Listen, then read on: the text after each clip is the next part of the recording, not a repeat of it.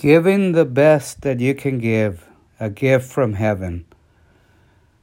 Matthew 2:1 says, Now when Jesus was born in Bethlehem of Judea in the days of Herod the king, behold, there came wise men from the east to Jerusalem, saying, Where is he that is born King of the Jews? For we have seen his star in the east, and are come to worship him. Now these men went home another way, the Bible tells us. My prayer for you is that this day, after you listen to this podcast, that you would go home a different way as well. For thousands of years, the Israelites had been looking for the coming of the Messiah. There in Bethlehem, by the miraculous power of God, as he came over Mary and the Holy Ghost impregnated Mary the Virgin, she gave birth to the Savior of the world. Most people that were there missed that glorious event, but a few did not, and we're looking at these few here today.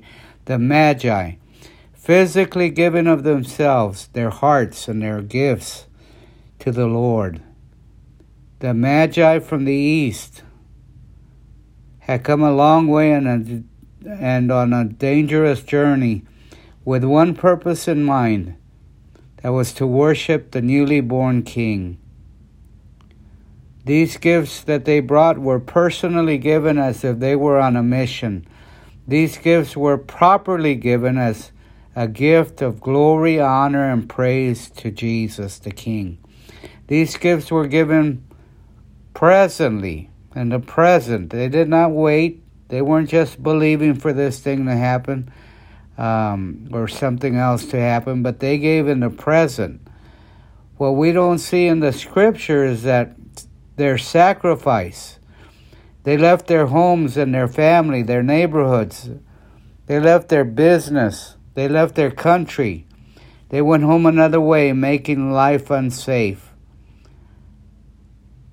And so today I want to talk to you about gifts that are found in the Bible, scriptural gifts that you can receive today. The first gift that will bless you this Christmas is the togetherness gift, or a gift of unity.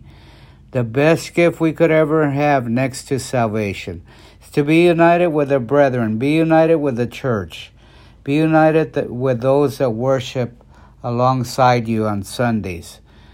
In the gift of togetherness, there is the power in unity, folks. Jesus said, where two or three are gathered in my name, there am I. He also said in Psalm 133, verse 1, Look how good and pleasant it is for brothers to live together in unity. Verse 4 says, For there, where? In unity. For there the Lord commanded the blessing, life everlasting. And it's the ploy of the enemy to destroy unity in the church, to destroy unity among the brethren. So we must protect ourselves from that. Arm yourself with the weapons of warfare. Know that Satan has been at it since the Garden of Eden. He knows if he can separate us, then we are vulnerable. I like to say it this way, that the banana that gets separated from the bunch is the one that gets peeled. Be careful to abide with the brethren. Be careful to guard against the attacks of the enemy and preserve unity in your life and in your church. Do all that you can get. Do all that you can do in order to preserve that. There are several types of gifts that will bless us this Christmas. The second is the service gifts. It profits the body when somebody operates in miracles, gifts of miracles, or gifts of healing or discernment, or prophetic gifts. It profits the whole body. 1 Corinthians 12:7 says, But the manifestation of the Spirit is given to every man to profit all.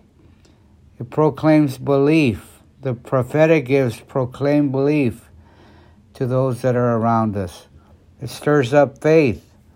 It powers up believers. The miracles and other power gifts spoken about in the Bible powers up the believers. And so there are several types of gifts that will bless us this Christmas. One is a great gift. It's an encouragement gift. The encouragement gifts energize the body of Christ. And not only energizes the body of Christ, but it inspires and quickens all those that are present to move forward with the Lord. An exhortation is not a scolding. It's an inspirational word that's given. Sometimes it's an action. But the encouragement gifts are designed to lift up the body of Christ. And so also we talk about the ministry gifts. The ministry gifts. And he gave some to be apostles in chapter 4, verse 11 of Ephesians. He gave some to be apostles, a ministry gifts, some prophets, and some evangelists, and some pastors and teachers for the perfecting of the saints, for the work of the ministry. These gifts are designed by God to quicken the body of Christ, to edify the body of Christ, to grow the leadership, to inspire them to grow and do greater things in the body of Christ. And so these are great gifts. When you have a pastor, one of them is a pastor. Receive your pastor. Don't just look to him as somebody that preaches on Sunday, but he's a gift designed by God to help you grow in the body of Christ. And so give something personal. Remember that this Christmas. Give something permanent and give something presently or now.